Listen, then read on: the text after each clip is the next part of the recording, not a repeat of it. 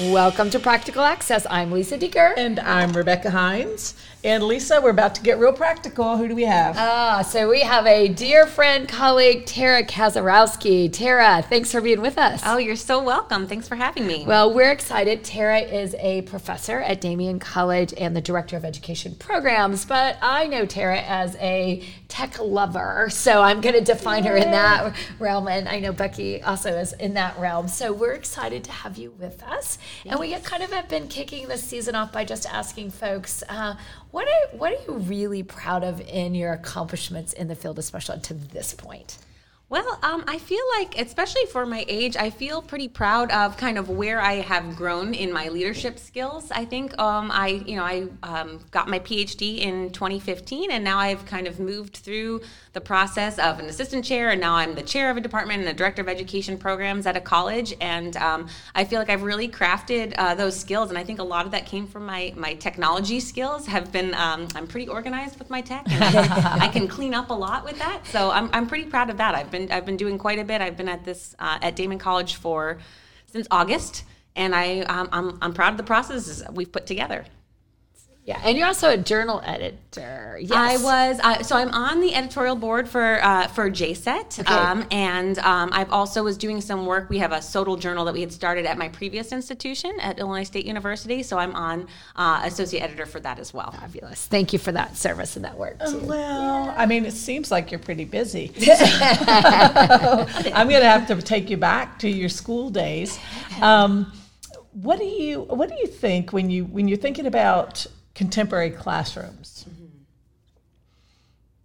And as somebody who trains teachers, what do you think are the greatest needs there? What do we need to be teaching today's young or new teachers?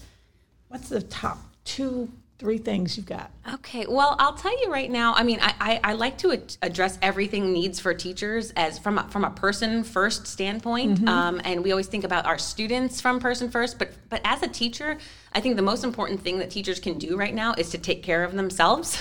Yeah. We are living in some tough times right now, and you're not going to be able to help and serve your students if you're not serving yourself. So to me, that is what I'm seeing in the pandemic is probably the best advice I have for teachers, because that old saying on planes, you've got to put your own oxygen mask on first, and it's so true right now.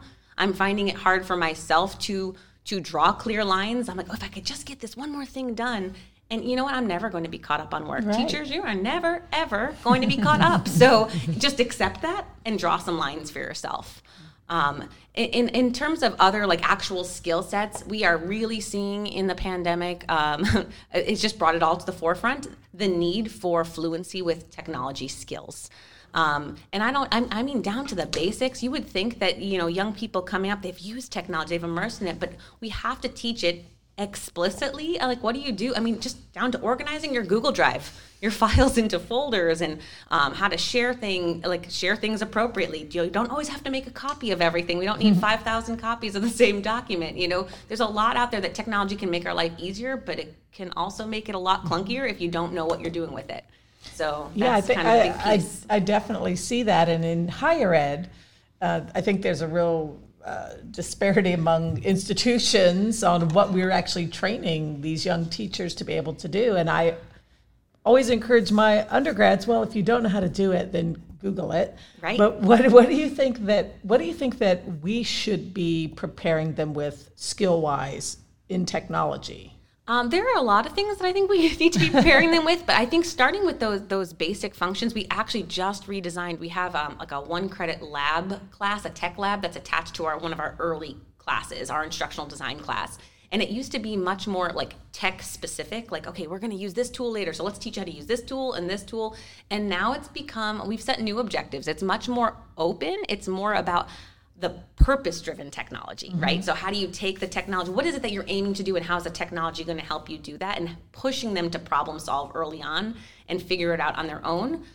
Creating content, technology is more than just, I found this cool tool and it's fun to, for engagement in the class. It's okay, what are the students doing with the technology? How is it shaping your life? So I think setting those expectations early on teaching the basic skills that need to be taught explicitly, but then giving the opportunity and pushing people. That being not a tech person is not a thing anymore. Right. It's not an option.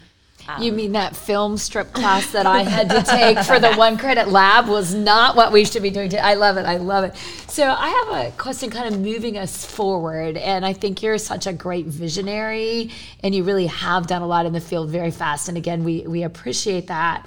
So what do you think the tech teacher of the future in special education specifically, what would that look like if there was like the perfect tech model teacher in special ed? What's your vision? Honestly, I think the perfect tech model teacher is the everyday teacher. I don't see it as much as a specialty anymore. I think it's just a skill it's a teacher skill now. Technology is not this separate thing. It is a tool. It's no more a tool than a pen or a pencil is. It's choosing the right tools for the task. So the technology teacher of the future is just the teacher of the future who knows how to pick the right tools. And speaking of tools, and I agree wholeheartedly, it's about teachers understanding how to find what they need for the student or the task. What have you found recently that you think is a good tool that you can use with a wide range of learners or with peers? Honestly, my go-to tools, I always begin, you think about what tools you have available to you first at the school. So I am at an institution that is a Google institution, so we have the Google Suite. I was previously at an institution that had all the Microsoft tools. So I kind of start there. The infrastructure piece is really important. We can't forget about like privacy and data responsibility. So I always, start with the kind of the network that my school has, and I'm thrilled that this one is Google School because the Google Suite of tools that's my go-to. I mean, there are a lot of add-ons for Google Slides from Pear Deck to Nearpod where I can make more interactive presentations. But to be honest with you, I do most things in Google Slides. I make interactive drag and drop kind of activities in there for students. You create slide decks of activities. So all things Google have been just kind of a go-to. I follow so many different Facebook groups and Twitter handles on just how to hone those skills. You can do just about everything with that suite. I love it. And so I'm going to ask you kind of one that we didn't tell you that, maybe was coming, but what about parent tools? Got any, because I know you're that mom. What you got any parent tool that would be a go-to? So that's because I know Google's out there, and the beauty is it's free, so that's the nice part. It is. Oh, that's a good one.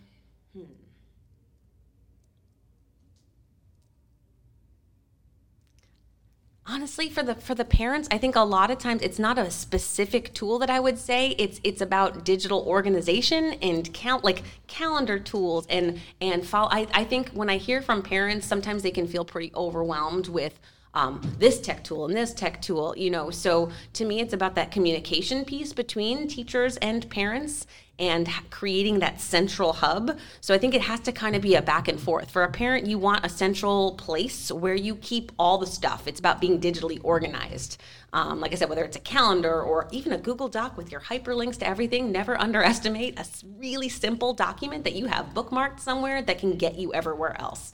So I don't know that it's one specific tool because I'm very much a match the tool to the task kind of person. What are you trying to do? So, but digital organization is to me, everyone should be one of their top priorities because it's easy to be overwhelmed by the number of different tools, but if you have a central hub, it becomes a lot easier. I love it. I think that's something you should design.